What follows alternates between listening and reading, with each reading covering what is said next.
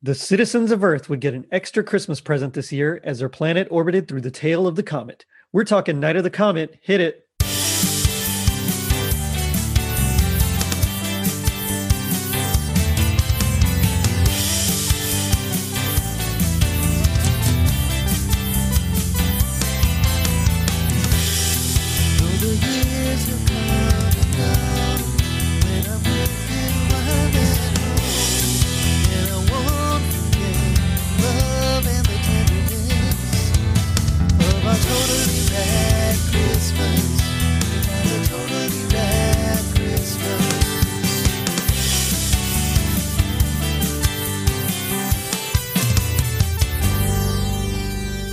It was 1984. Huey Lewis sang about the heart of rock and roll.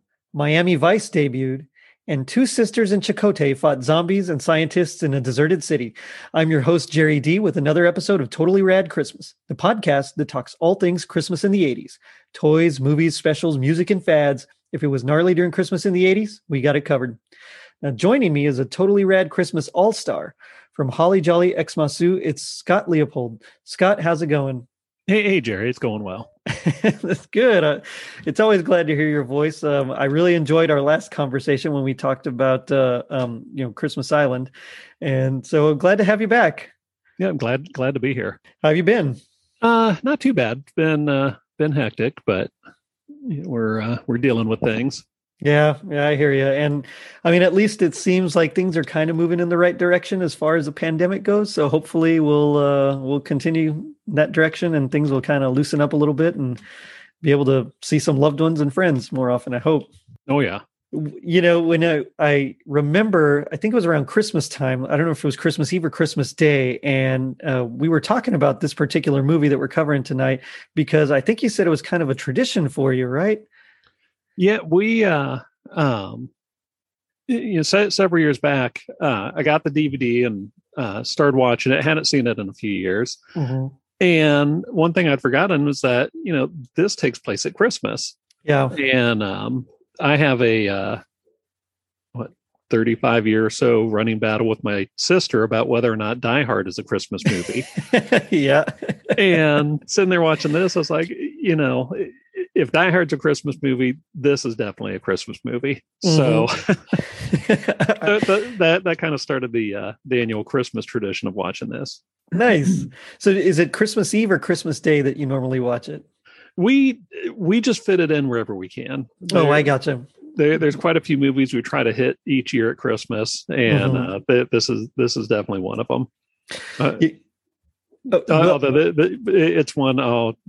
I went ahead and I got the streaming version on Amazon, so I can just hit play anytime I want.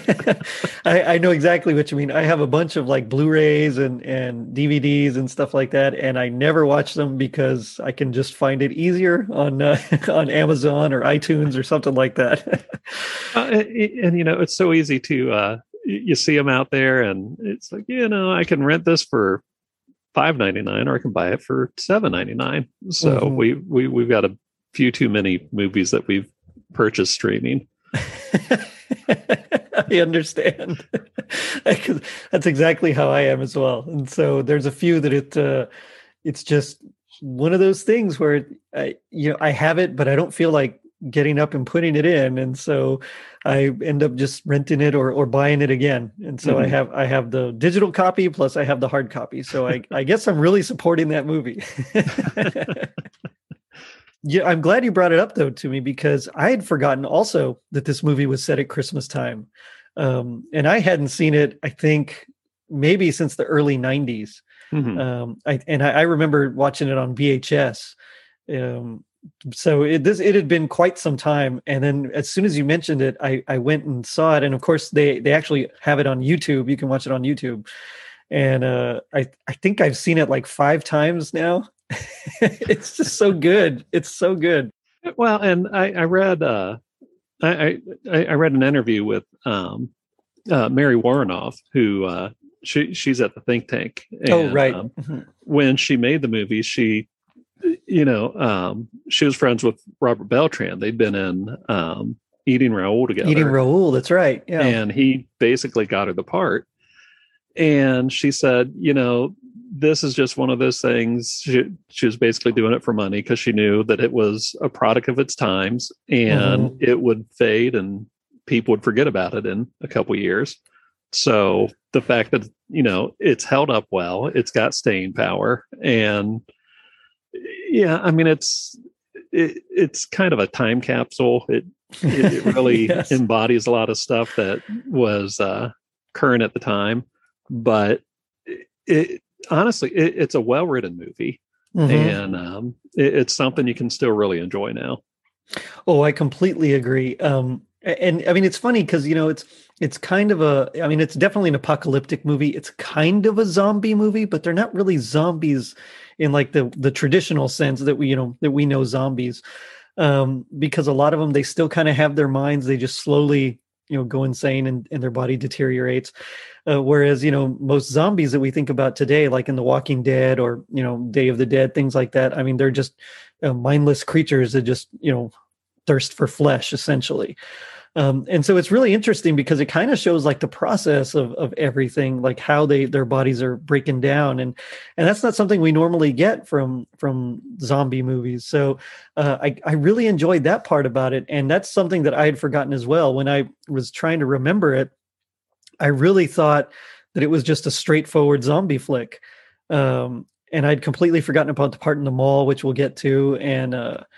And that the scientists were devolving. I remember the scientists, but I forgot that they were, disintegrating as well and turning into the creatures. And so there was a lot that I didn't quite just remember, but looking back on it and now seeing it, several times, you're right. It's really, really well done. The soundtrack is really good as well. And it's just, everything about it is just quirky and fun. And it makes you want to rewatch it. Well, and for as important as it is nowadays to, have diversity and whatnot in casting and in characters, this was way ahead of its time. I mean, you've got the sisters as the main characters. You've got Robert Beltran as, the romantic interest. So it's something that, there's a lot of 80s movies I'll try to watch with my kids, and they really criticize them through today's lens, but this is one that we can sit down and watch, and they enjoy it. God bless you, sir. I got $4, so how happen a movie with two strong female leads that goes over pretty well with them. Oh yeah, I bet for sure. Well, the director Tom Eberhardt, he also wrote the script, and my understanding is that he actually met with several high schoolers and teenagers to kind of get their vibe, and he actually asked them what would you do if it was like the end of the world, or if there was no one, if everybody had disappeared and it was just y'all. And I guess that's where he got a lot of the elements from, about the shopping, and they'd kind of have fun as well. And in fact, most of them didn't even realize that there would be kind of a downside until he mentioned, well, what if there were no love interests around? And then that's when they kind of started to think, oh, maybe it's not so great. But I think he took that and he integrated it really well into this horror film, because that's, the girls have fun, they go to the mall, they try on clothes. That's, they dance around to music. That's exactly what I could see my daughter doing if she was around, just, having so much fun all by herself. So it's definitely, you can see that he took care to really create an authentic, I think, reality for these teenage girls, Well, and there's a lot about it that one of the things I was thinking about, one of the things he told the actors was, anything that happens, roll with it. So apparently there's quite a bit of ad-libbing that goes on throughout it. Although naturally the best is actually the best line in the movie, which is, Kelly Maroney's about the Uzis. Oh yeah. So yeah, I think I don't think it was expected to, be a top-notch movie when they were making it, but I think a lot of elements came together that it has helped it to hold up fairly well today. So yeah. And speaking, I mean, you said, what they weren't expecting. I mean, I know it was low budget. I think Eberhard has said that it was only about $700,000 to make. mhm. Although I believe on IMDb it actually lists the budget as around 3 million. So I'm not sure which is true or if that includes marketing or not. But I know it made quite a bit, and so even despite whether or not their budget was 300 or 700,000 or 3 million, I mean they still made quite a profit off of this movie, which is it's fun, and it's kind of a shame that it wasn't bigger. But I think the reason, like you said, it's held up and done so well video wise, was just because it kind of touched that teenage feeling. And so, I mean, everything about it, it's most of it, I mean, it's all seen from the point of view of the protagonists, whereas nowadays they try to show all sorts of different alternatives. And to me, I think by keeping the focus on those female protagonists, especially, I mean, yeah, and Robert Beltran too, but especially keeping it on the girls, I think it really makes it just a little more powerful. So yeah, it's definitely a fun film.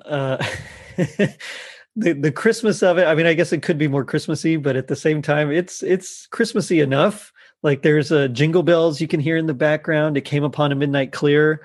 You can also hear in the background. And I was kind of hoping on the soundtrack that they would have had more of those tracks. But I know the soundtrack itself did really, really well. And I believe it was listed, I mean, I think it was one of the best-selling soundtracks in 1985. I think it was like one of the top 10, but like by the record label. And so it got like a some award by the actual label that produced it because it was one of like their top 10 that year. I mean, it's a really strong soundtrack. I've listened to it so many times, and now my daughter loves a lot of them. There's a few I won't let her listen to, but the little more risque ones. But yeah, she definitely loves Trouble, which is done by Skip Adams, who's like a producer and editor, but he also is a composer, and so he wrote that one. He wrote another of the songs, Strong Heart, although it's performed by someone else. And then there's like a few songs by Revolver, who I don't remember anything by them except stuff from the soundtrack.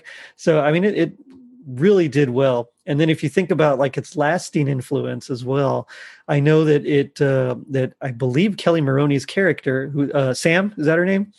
Yeah. I believe she inspired Buffy the Vampire Slayer by Joss Whedon. Yeah, I read that somewhere. Yeah, so that's really cool too. That this kind of spawned like a whole new genre, and this whole new very lasting series, and that's well beloved. And so just the fact that it came from this, I believe Neil Gaiman also really loves this movie. And it just says, it's kind of like a fun romp, and it kind of inspired him as well, which, yeah, I definitely could see. Yeah, well, and I also looked up the soundtrack earlier, and it'll cost you a bit to get the vinyl now. The vinyls. Well, I believe they did in 2019. I think they did a re-release of it, and I think it even had liner notes done by Kelly Maroney. Oh wow! Yeah, but no, I did the digital iTunes thing. I didn't want to hunt it down because I saw some prices on that, and yeah, no thanks. I got 3 kids to feed at the moment. I can't do that. But I was going to say one funny thing about this one is that this is one of those, we never saw this in the theater when I was a kid. Yeah, I didn't either. We saw the previews. It was one of those things you wanted to see, and we never saw it until it hit cable. And as soon as it did, me and my friends would get together and watch it pretty often. Yeah. And then, gosh, we went years and years without seeing it. And when I saw that the DVD was coming out, I mean, I was there at Suncoast or something, the day it hit, waiting for the doors to open. Suncoast. Do they even have Suncoast anymore? We've got one. Oh wow, nice. I haven't seen one in it's got to be about 10 years now. But as far as the cast goes, because I mean, they're not like super famous, but I mean, at the same time, they kind of had their niche, and this was like right in there. So like Catherine Mary Stewart, I knew her from The Apple, one of those Canon films, The Apple, and then of course she was in The Last Starfighter, and then also Weekend at Bernie's. So that's like how I knew her. But Kelly Maroney as well was in like Chopping Mall and Fast Times at Ridgemont High, where she kind of played the cheerleader as well. So this is like right in their, right in their groove. And so I think because they kind of had experience playing characters of this type, that also that helped just make the movie that more special because they were able to just play into their strengths. Well, and Catherine Mary Stewart, I mean, 84 was a big year for her. This and Last Starfighter. And The Last Starfighter came out. Yeah. And now Last Starfighter, that's one we saw quite a few times in the theater. Yeah, I remember seeing it, I think just the once in the theater, but I remember on cable I saw it a bunch. That was one of those movies that we actually bought the VHS of that, and you tended not to buy too many videotapes back then, but that's one we definitely bought. But we had a little budget theater nearby, the Flicker Palace. Nice. And if there was a movie we liked, me and my brother, we'd be there with my dad over and over again. So, Last Starfighter was one that we saw quite a few times. Karate Kid, probably 100 times. Oh, great. Flash Gordon, probably 100 times. All those are amazing. Yeah, those are so much fun. We also had one. It was called Cinema Twin. It was right by a Mr. Gaddy's Pizza, and then right next door to that was a Movie Land Video, which not a franchise, just it's one of those little mom and pop video stores.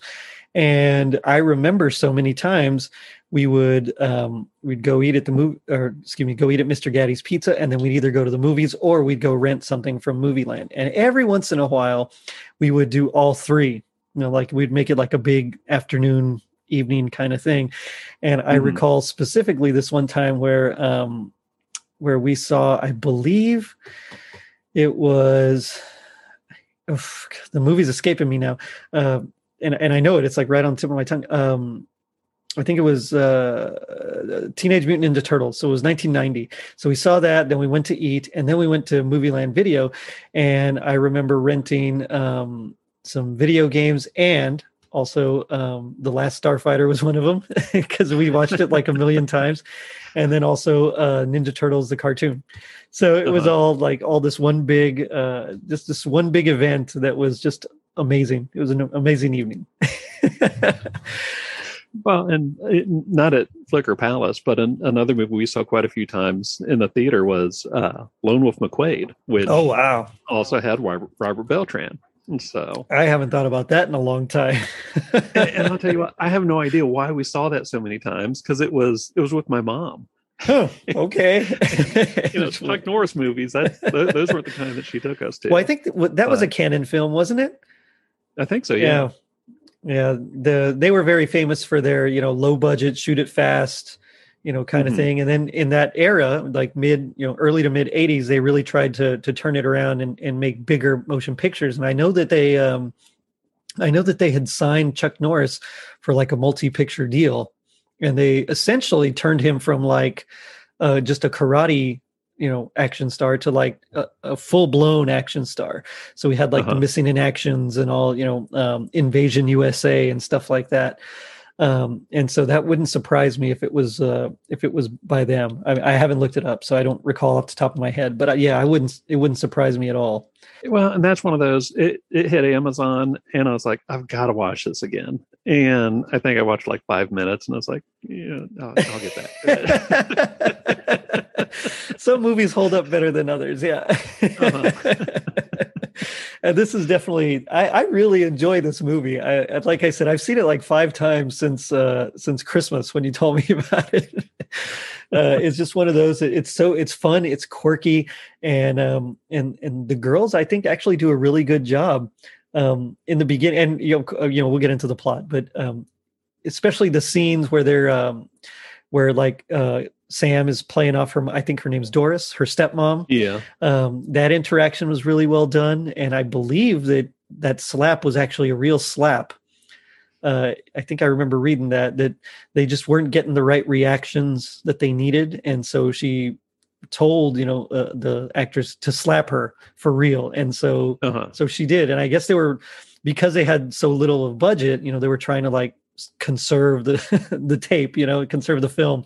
So they're like, we got to get this in like the next take or two. And so she's like, just slap me for real. And so she did, and it actually is the one used in the film, and it works really well. Yeah, well, and I like, it is, whether it was a 700,000 or 3 million, it was a low budget. Yeah. But the fact that they were able to get those just empty shots of Los Angeles, and I mean, granted, it was Sunday mornings and whatnot.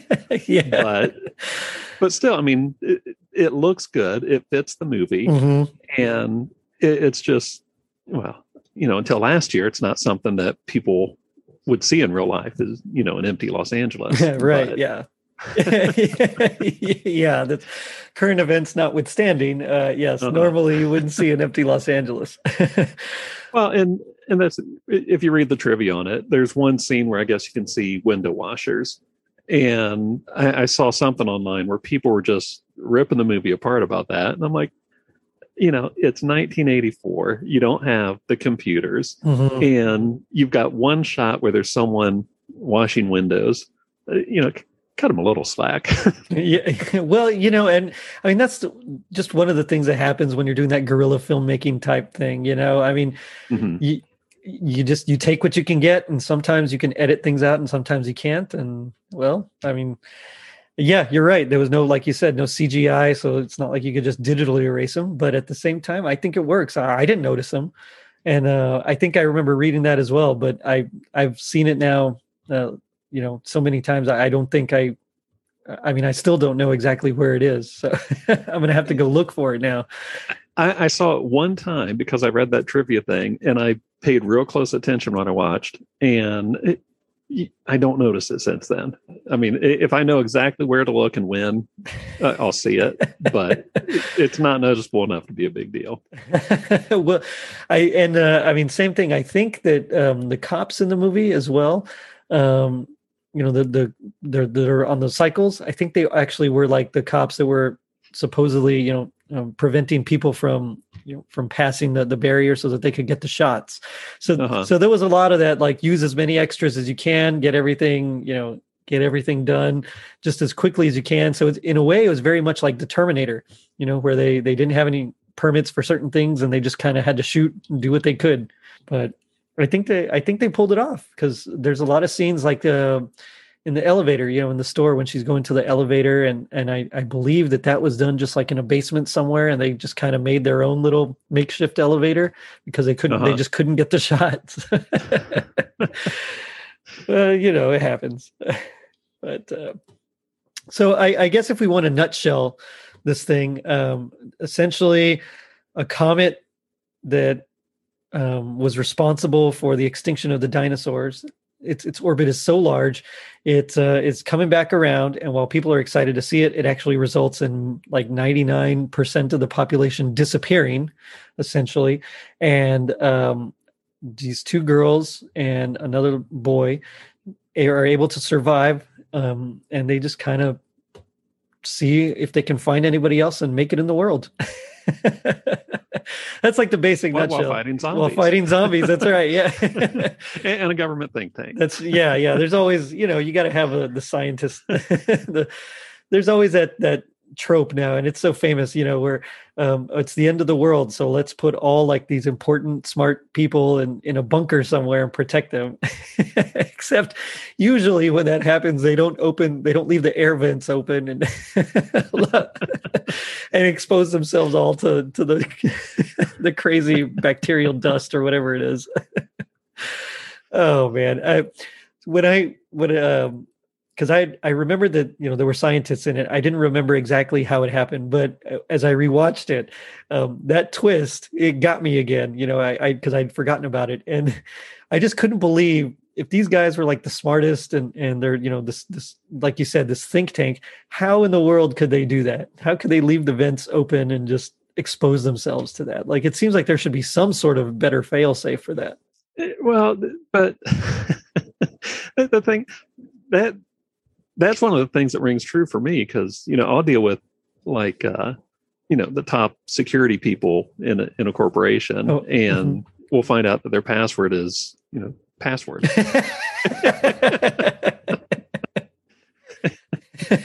Of all the people. Yeah, they should know better. Yeah. Oh man. But yeah, so the main characters are Reggie, or I guess Regina is her full name, who's what, like 18, 19, something like that. She's the older sister. And then Sam, who's the younger sister. And Reggie works in a movie theater.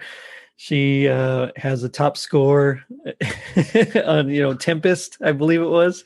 And Tempest was, that was like my favorite. That and Sinistar were my two favorite. Oh man, I haven't thought about that one in a long time. Tempest, I remember very well, but the Sinistar, I mean, wow, that's been years.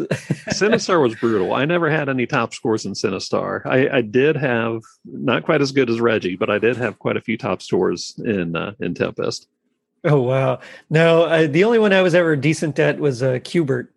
I don't know why, but that was like the best one. Pac-Man, and Joust, no, but yeah, Q*bert I was okay at. I did. We went to Kings Island, which is an amusement park near here, and I went with this guy who all he wanted to do while we're at this big amusement park, roller coasters and everything, he wanted to spend the whole day in the arcade. So I spent like the whole day playing Q*bert, and I managed to fill almost the whole top score screen with my initials. Nice. So you were like Reggie. I think they reset them every day. So. They probably do. Yeah, I wouldn't doubt it. But I love how we get like the first insight into her character is that she's playing this game. She has like the whole board, except she notices this one spot and it's DMK, which doesn't really, doesn't really have bearing on the plot, but does come back later as a nice little cool Easter egg. But the whole point really is just to show that, she's determined. She likes to be, I guess, take charge, but she's independent, kind of powerful and smart and skilled. And I really dig that. That's like a cool thing for me, as I remember seeing it as a teenager and just being like, wow, and just being so in love with Catherine Mary Stewart, because not only was she beautiful, but she also was awesome at video games. Well, and something I'm wondering, you'll get a lot of movies and shows nowadays where the kids just happen to have been taught, martial arts and machine guns by their parents. Mm-hmm. And I'm wondering, was this the first one that really did that? This is the first one that I remember. Yeah. Because I don't even think in Commando, Alyssa Milano does anything. Yeah, this is the earliest one that I remember. That'd be cool if this started the trend. Yeah, well, because at the time it didn't seem tried at all at the time. Mm-hmm. Which, I mean, nowadays. Yeah, you're right. It's all over the place. Yeah, yeah. But back then, just and the thing, it wasn't overbearing in this. Mm-hmm. I mean, their dad was, he was a big military guy. He taught them guns and whatnot, but it wasn't something that was thrown at you constantly throughout the movie. So I think it just helped to, set up the characters a little bit better and give some background as to why they're able to get through the movie as well as they do. Mm-hmm. Yeah, you're right. It wasn't every, constantly like them doing, shooting guns all over or target practice or just anything really. I mean, it's just, here and there. And that, and I love how it's just, a couple of throwaway lines of just like, oh yeah, daddy, this and this, and, mm-hmm. and yeah, it made it more natural because I actually believe that, that teenagers would, not flaunt all that stuff, especially teenagers with their, I guess, interests. And so to me, it rang true. Mm-hmm. Yeah. So Reggie, she works at a movie theater. She's kind of in cahoots with this other guy. They take the reels and they bootleg them and they sell the bootleg copies. And that's how she's able to survive the night. Is that there? She ends up, staying the night with her partner, and they are kind of in like a very well protected area inside the movie theater that she's working. I guess it had to be reinforced in some way. A steel line projection booth. I don't know. It was the 80s. Who knows? Well, if it was an older movie house, if they were used to the old nitrite film, maybe it was a fire thing. Maybe, but yeah. it moves the plot forward. It does, yeah. It does. Of course, we also find out her sister, because this comet's coming, everybody's excited, so everybody's having like comet watching parties and things like that. Her sister was going to be at a party that her stepmom was throwing, but she gets in a fight with her stepmom about her stepmom's, infidelity, and so she ends up leaving. And I forget where she says she stays. It's like in a shed or something, right? Like a steel. It's like a garden shed, like a steel shed or something. So I guess those heavy duty sheds, just like those projection booths. But so they're both protected in that way. Robert Beltran's character, who is introduced later on, he's protected because he spent the night. He's like a trucker, spent the night in like his in his rig with like a girl who ends up getting killed or something. Another just throwaway line kind of a thing. So they wake up the next morning, Reggie and I think her guy's name is Larry, and he's upset because they needed the film back by a certain time, the canisters of film, otherwise, to make sure that they don't get caught bootlegging. And so he goes to check, and when she goes to check on him, she finds him dead and being attacked by like this zombie-like guy. But again, it's not really like a zombie. He still has like faculties. He can still speak. He's just kind of crazy. He's got the eyes that are like deep set, dark, but then the eyeballs themselves, the irises are just very, very bright, and it's really creepy look, very violent. She manages to take him out though, because as we mentioned earlier, she's, her dad is military, and so she's kind of trained up a little bit, and so she's able to take him out. And I thought that was really cool the way she did it too. Let's see. Okay, so then I also love the hues, like the whole color palette, because the comet passed by. There's like a reddish hue over everything. The bodies that they find the next morning, as they're walking, they find all these little pieces of dust, which you presume are actually all the people there that have kind of just been vaporized. Essentially, the whole thing is that this is how the dinosaurs became extinct. Is this comet passed by and it just dusted them all like Thanos, in Avengers Infinity War. Well, and one of the things I liked is the dog's leash in the pile of dust. Oh yeah. You're right. Yeah. and the clever thing about that, it explains away why there's no animals in the movie. Mm-hmm. So I mean, it just shows that that comet got everything, which is really creepy. Like Los Angeles, because I lived in LA for a bit, and just like a completely quiet LA is just that's very unsettling, like very unsettling. Because even on Sunday mornings, I remember there being so much traffic and just everybody out. So it's something. I mean, it definitely made me cringe a bit because I just remembered my time there, and it.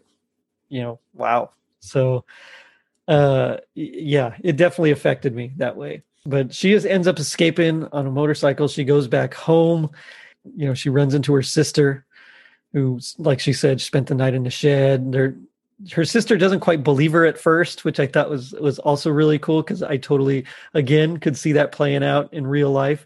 And so there were a lot of little things like that just really made the movie more realistic. As fantastical as it is, it kind of grounded it a lot. Just that. Well, and the fact that Kelly Maroney's character is just, I mean, she's so focused on cheer practice Cheerleading, yeah. and everything she's going to be doing with her friends that week. So I like how that just completely makes her completely oblivious to what's really happening. Yeah, because she couldn't find her stepmom, so she assumed that she was just staying the night at at her lover's place, Mm-hmm. and not realizing like no, she's dust, she's gone, all these piles of dust. that's people. Um, yeah. So, but they hear. I think that's when they hear the radio on, right? So they like go to the radio station to go check it out. Uh-huh. Yeah, and so of course they realize that it's like a pre-programmed. No one's really there. There's no DJ. It's like a whole pre-taped show. Now, one thing I did note, I think he says there's like 11 more shopping days till Christmas or something like that. Yeah. Or 10 more shopping days till Christmas. So presumably this happens around December 14th-ish, December 14th or 15th. And this movie was released November 16th. So it's like right around the holiday season. I mean, it was like perfect. I can see why it did well, just because, I mean, it did have enough Christmas in it that, you could still market it as kind of Christmassy, but at the same time, it appeals to that, to the person that was tired of maybe watching It's a Wonderful Life, on on TV. Only so much Rudolph you can take. That's exactly right.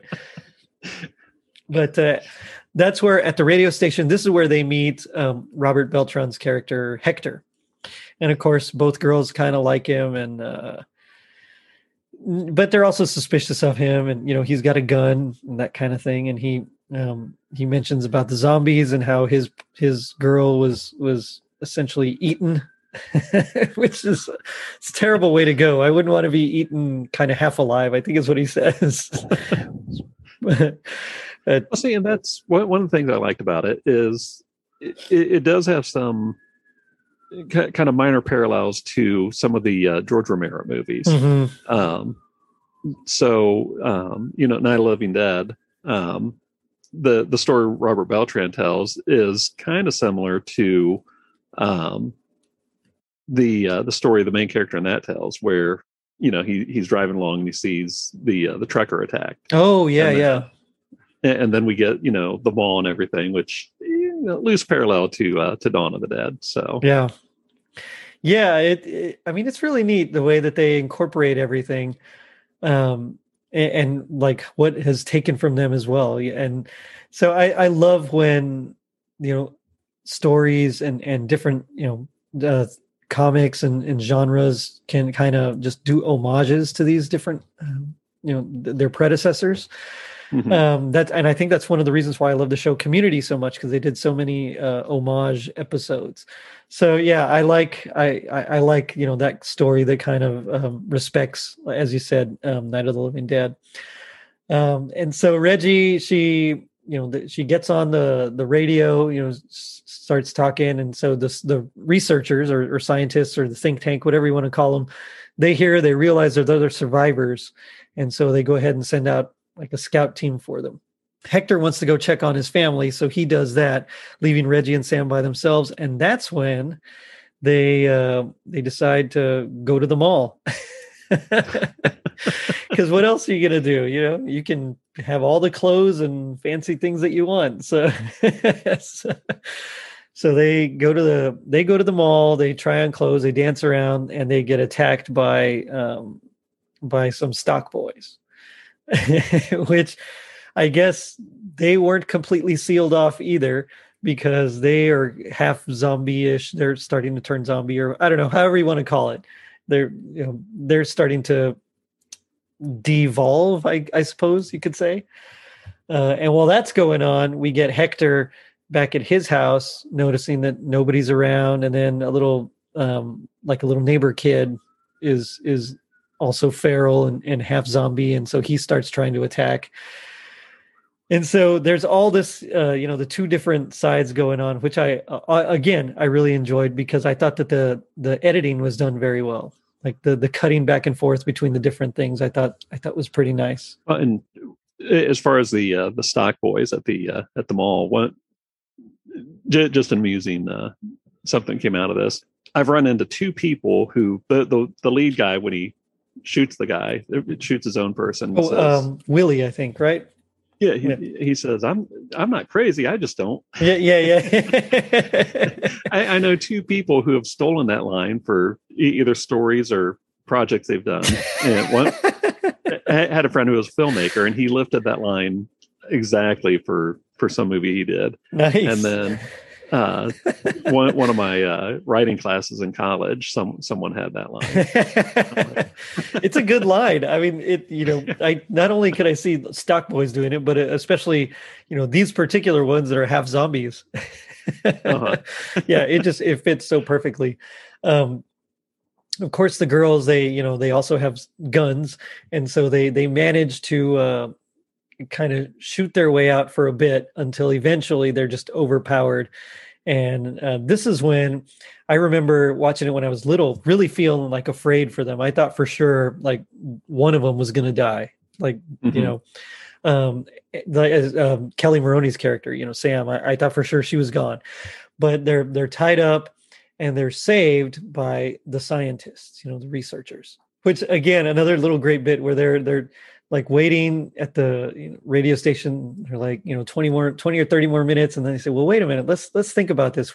Where would you go if you were a teenager and everyone was gone? It's like, of course, the mall. And like every good Christmas movie, Charlie Brown and whatnot, they have to condemn consumerism. Yeah. I did notice that line. Yeah. I think they say it's a monument, right? A monument to consumerism. Yep. Got to do it. That's how you know it's really a Christmas movie. Oh goodness. But yeah, so they end up saving him. They kind of do a quick like field evaluation. And they think that Sam, because she's got a rash, they think that she's going to be one of the ones that will devolve soon. And at this point, we really don't have any reason to doubt them. So they take Reggie off to the base. Sam's going to stay behind to wait for Hector with the scientist. And this is what's her name? Warrenoff. Mary Warrenoff. Warrenoff. Yeah. So she's the one that volunteers to stay and look after them. And because at this point, again, we still think that the scientists are good. Spoiler alert, they're not. But but we don't know that yet. So we think they're going to kill her. Just euthanize her while they wait for Hector to bring him back, because we think, we in our minds they're just trying to save themselves and everybody else by having her not turn into one of these zombies. Mary Warrenoff eventually, she pretends to euthanize her. I guess she gives her like a sedative instead. And she ends up killing the other scientist while waiting for Hector to return. He shows up. She has a nice conversation with him, telling him about everything, admitting that, they made a mistake.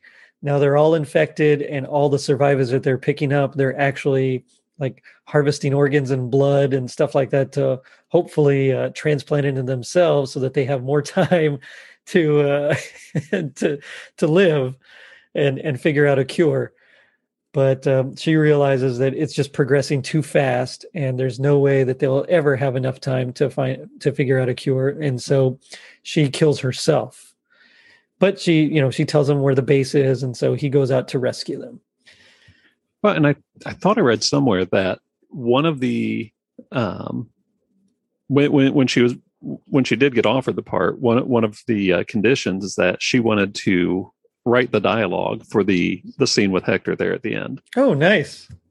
So I hadn't heard that, but I wouldn't doubt it, because like you said, she did it just for essentially a paycheck. Mm-hmm. So that's cool. I thought she did it really well. Yeah, well, and I forget where I read it. I guess at the time, Robert Beltran was kind of up and coming. He had a really good reputation as an actor in Hollywood. And I forget if it was specifically from some of the movies he did or if it was stage work. But apparently he, it was before he became Chakotay, mm-hmm. nowadays I think most people just see him as kind of a genre actor. Yeah. But he definitely had a positive reputation going into this. Well, I mean, and that could be why he had, some of the pull that he did have with the director, and was able to actually convince him to cast Warrenoff as the part. Uh-huh. Because usually, I mean, some directors or even just casting directors will just, say, yeah, okay, whatever. And maybe they'll read them or not. But, to actually kind of say, no, look, I think you should, I really think she'd be great for this part. And then having the person listen to you. I mean, that says something about what kind of clout you might have. Uh-huh. Yeah, I definitely could see that. I mean, I myself only really know him from this movie, like you were saying, Lone Wolf McQuade, and then Chakotay. That's really it. I don't recall anything else that I've seen him in. I really just know, and even then, I mostly know him as Chakotay. Well, and I do remember when I forget if it was seeing the commercials for Voyager the first time or watching the first episode, but one of the first things I said when sitting there watching it with my dad or my friends or whatever, I was like, "It's the guy from Night of the Comet." Nice. So back at the base, Reggie's being interviewed by the Dr. Carter, who's like in charge of it all.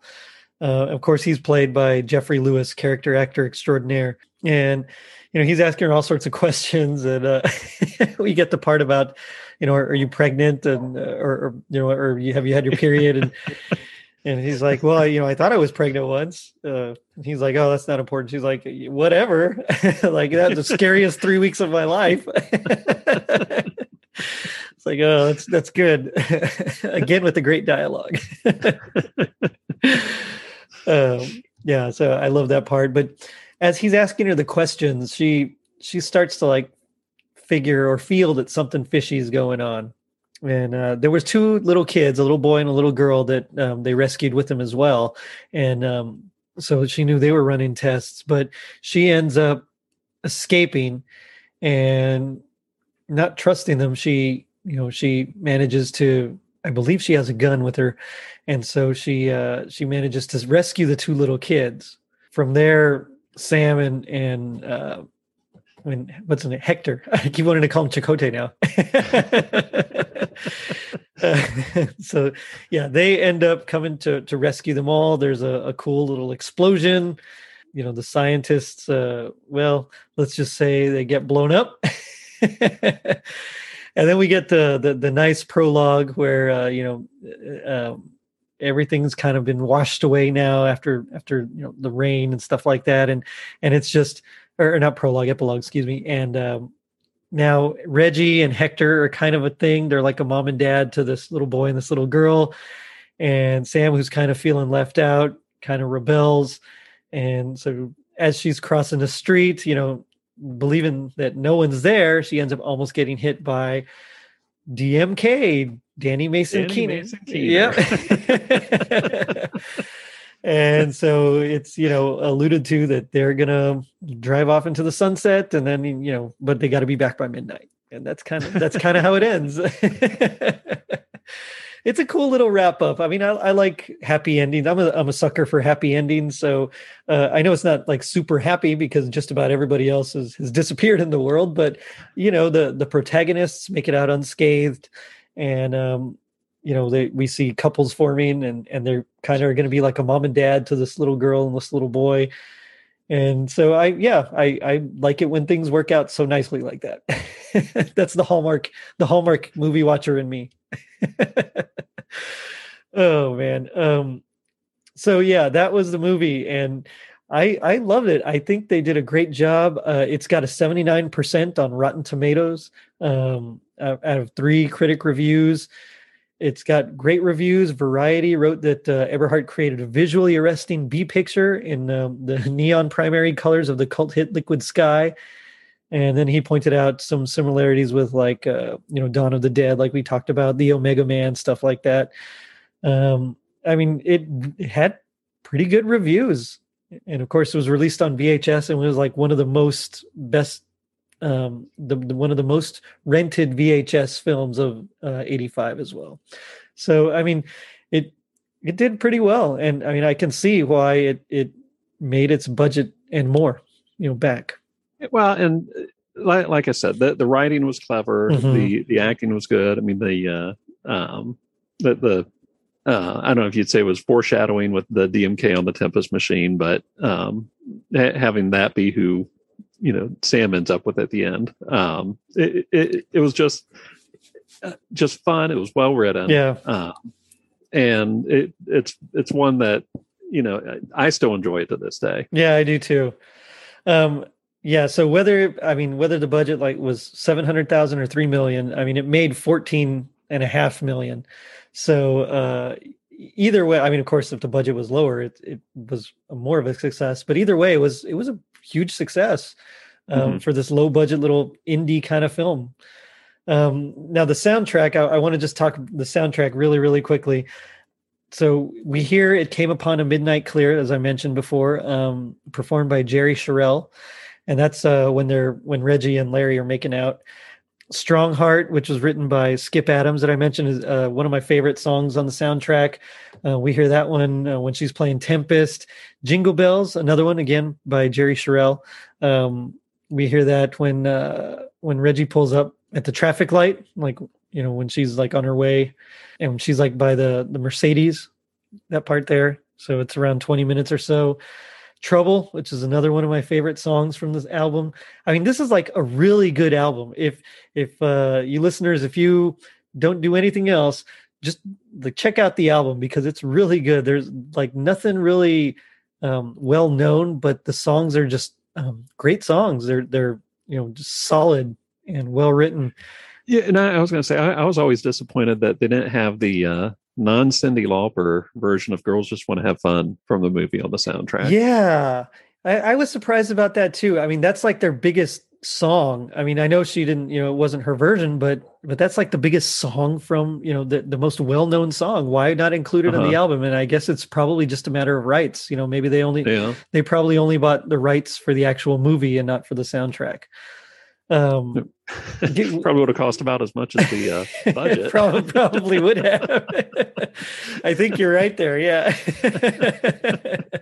So I mean, it makes sense, but yeah, it's kind of a bummer. It was Tammy Holbrook was the one that did it.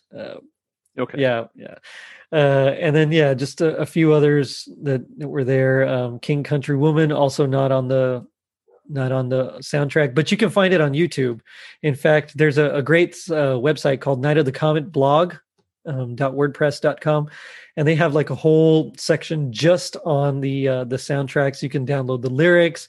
You can see, you can actually see all the missing songs. They have links to YouTube where all those songs are, and it's really well done. I'll have to check that out. Yeah, it's nightofthecometblog.wordpress.com. And yeah, so that's that's how I learned all the lyrics to some of those songs. Oh man, but it does make me wonder, Scott. What would you say would be your happiest moment for watching this?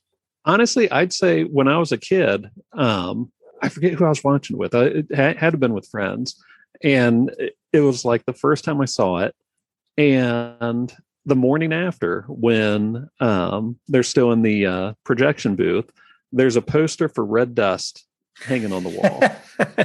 And we had watched that the year before in grade school. We had watched it in class. Oh, wow. And as soon as I saw that, I knew exactly what it was. I got the reference, and I just got a huge kick out of that. And I mean, it's a great reference in the movie. I mean, everyone turns to Red Dust. So they've got this old, Clark Gable, I think Carol Lombard movie. They've got the poster hanging on the wall just as an extra little bit of, foreshadowing or just a little kind of a nod at the audience. Yeah, it's a good little Easter egg. Yeah. But the first time I saw that was, as a 12-year-old kid catching a reference like that, I got a big kick out of that. That's cool. For me, I think, I think it would have to be when I saw it and seeing Catherine Mary Stewart in it. And I had seen The Last Starfighter so much more, so many more times than I had seen this one. And I remember seeing her and just being like, that's the girl from The Last Starfighter. And then, of course, seeing her play video games and just being awesome. She could shoot. She was like taking charge and I mean, pretty much leading. And I had a huge crush on her. So like my memory is just, that nostalgia of this crush that I felt, that I felt for this actress. Oh yeah. Good times. But it does bring me to my favorite part of the show, which is a little segment I like to call Gag Me with the Spoon. So this is where we do our best impression of our least favorite part. So not necessarily a part we didn't like, just something that we didn't like as much. Because that's kind of how I feel about this one. I don't really have anything that I dislike about this movie. So I had to like really dig deep and find which one I didn't like. And so we'll just be playing at this point. We'll just be playing for bragging rights because you won the last time. So hopefully, I mean, I think you're pretty safe because I still haven't won after 60 something episodes. But yeah, just set up the scene for us and then go ahead and do your impression. See, I struggled with this because there's not much about it that I don't like. Yeah, I know what you mean. Yeah. And I guess what I came up with was Chuck and Doris, particularly Doris. I mean, they were the most unlikable characters at the start of the movie. So I had to pick a line by Doris. And here's what I went with. Here's the chain of command. The major jumps on me, I jump on you. And there you go. And scene. Oh man. But the thing is that's still a great line. It's a well-written line. I like that. Uh-huh. Well, that's kind of like me. I didn't know what to pick. I think the mall scene, while I love the scene and the firefight and everything, after they're captured, I remember being scared when I was little. And really thinking that some harm was going to come to these. So I decided to go with one of the lines by Willie, and it's not really that it's a bad line. I think I just the trauma that the fear that I felt when I was little just kind of latched itself onto this. And so he says, "Let's play a game. It's called Scary Noises." And that's my line. I don't know. It's not very good, but that was great. Best I could come up with. Yeah. Oh, yeah, this one was hard. It really was hard because the whole movie, like you said, it's thoroughly well done. And so it was just, I found it very difficult to pick anything at all. And there's a few of these throughout the episodes I've done that have been this difficult. Maybe 2 or 3 that I can think of, and so this was definitely one of them because I really like everything. It just all landed so well for me. Yeah, well, and I mean, watching it now, it's got the nostalgia. It holds up. So yeah, it's just difficult to come up with something that isn't top notch throughout it.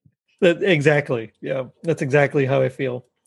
I mean, everything from the color schemes. I mean, they wanted to contrast, the red and the dark of the scientists and everything with like bright colors for the teenagers, and then even between the girls, they consciously made the decision for Reggie to, even though she's in brighter clothes, they're still darker than Sam's clothes. And so I mean, just things like that. The playing with the motifs. Yeah, when I thought they said, the costuming they based it on like comic books. They used comic book color schemes to get a point, or get the point across that here's the good guys, here's the bad guys, and that's just another testament to the amount of thought that really went into the movie. Yeah, completely agree.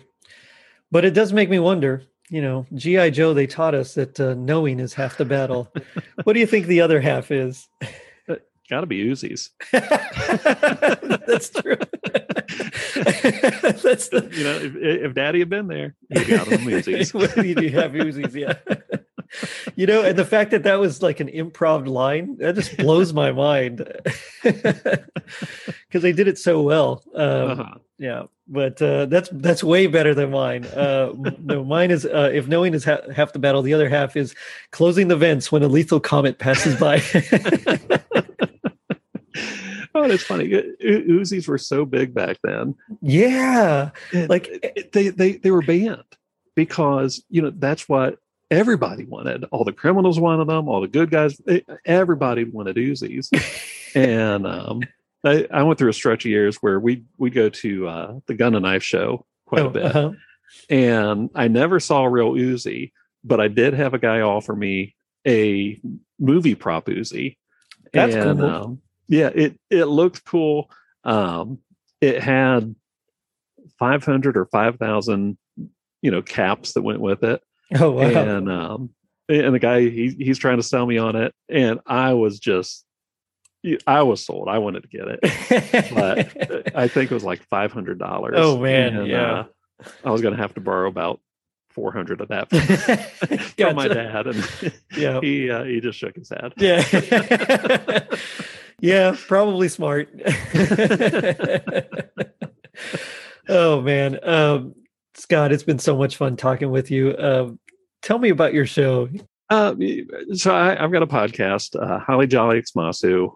It's all about Japanese Christmas music, and it's a long road going from collecting Christmas music to getting into the Japanese Christmas music, and then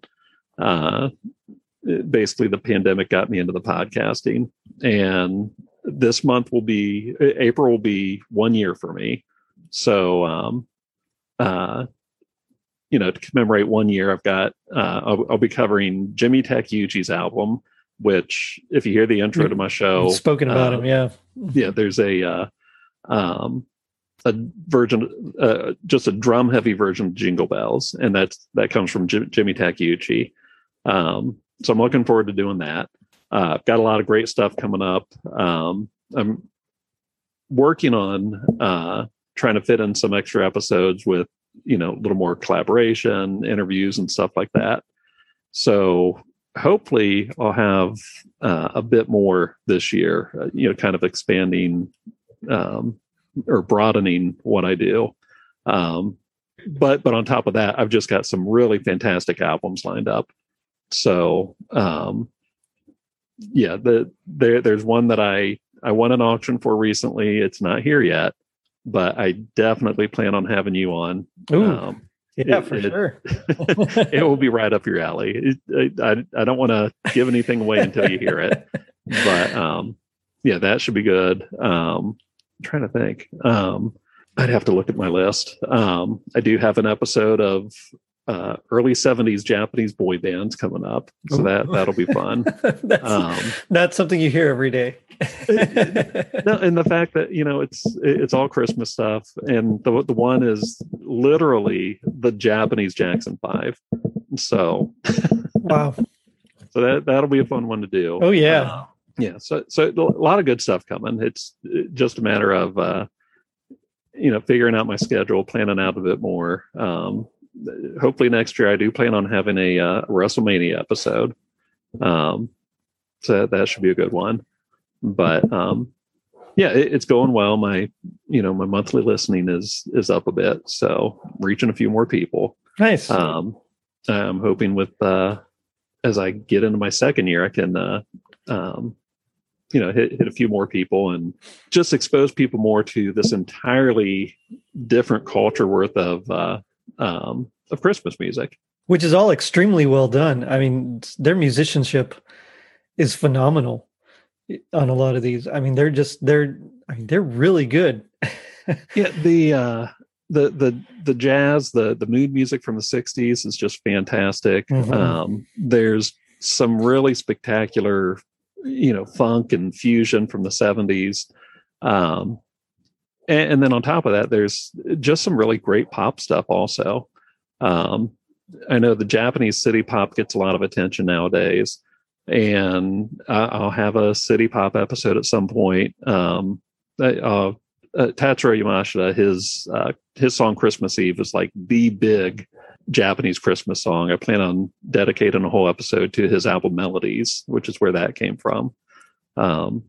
yeah, there's some really great stuff. I've started to pick up covers of Japanese Christmas songs by U.S. artists. So I'll incorporate some of those at some point. But it's been a lot of fun. I've managed to grow my collection quite a bit over the last month or two. So there should be there's some great stuff coming up. It's just a matter of getting a little more planning and having a firmer schedule set up. Yeah, I know how that goes. I have my ideas mapped out, but I don't have my schedule set.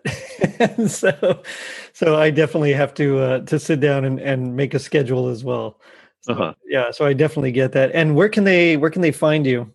Right now, my current website is hollyjollyxmasu.libsyn.com. I'm planning on getting just a straight domain of my own. I just have not had the time to do that.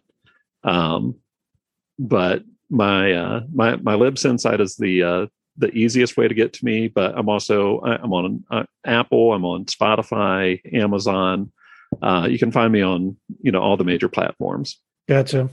And Facebook, Twitter, Instagram, Twitter. I don't get into Twitter that much. I honestly, I don't either. So the bulk of what I send out for the podcast is on Instagram, and this month I'm trying to post an album cover a day just to show some of the stuff that'll be coming up eventually. Nice, yeah, exciting stuff. And as I was saying, I mean they're great musicians. Mm-hmm. Whether you like the genres or not, they're fantastic. So definitely check out Holly Jolly Xmasu. It's good. It's really good. Thank you. Well, thank you for doing it. And thanks for coming on as well. I always have a blast. I'm glad to do it. Glad to be here. Well, we're glad to have you. And on that note, I'm going to end it by saying, they said if we breathe this, we can go to the North Pole to see Santa Claus. So check us out on our social media pages, Facebook, Twitter, and Instagram. And if you're feeling like Samantha, meaning Danny Mason Keener, leave us a review on iTunes. Not only does it help us reach more people, but you also get a free sticker. Now, don't forget to vote. Later, dudes.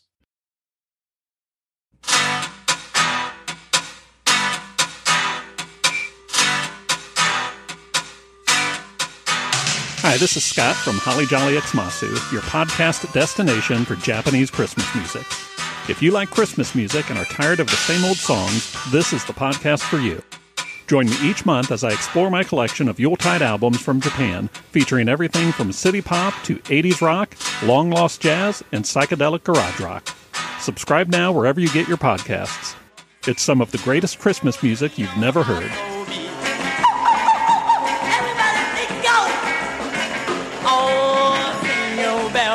Jingle bells, 鈴が鳴る。今日も楽しいそりの遊び。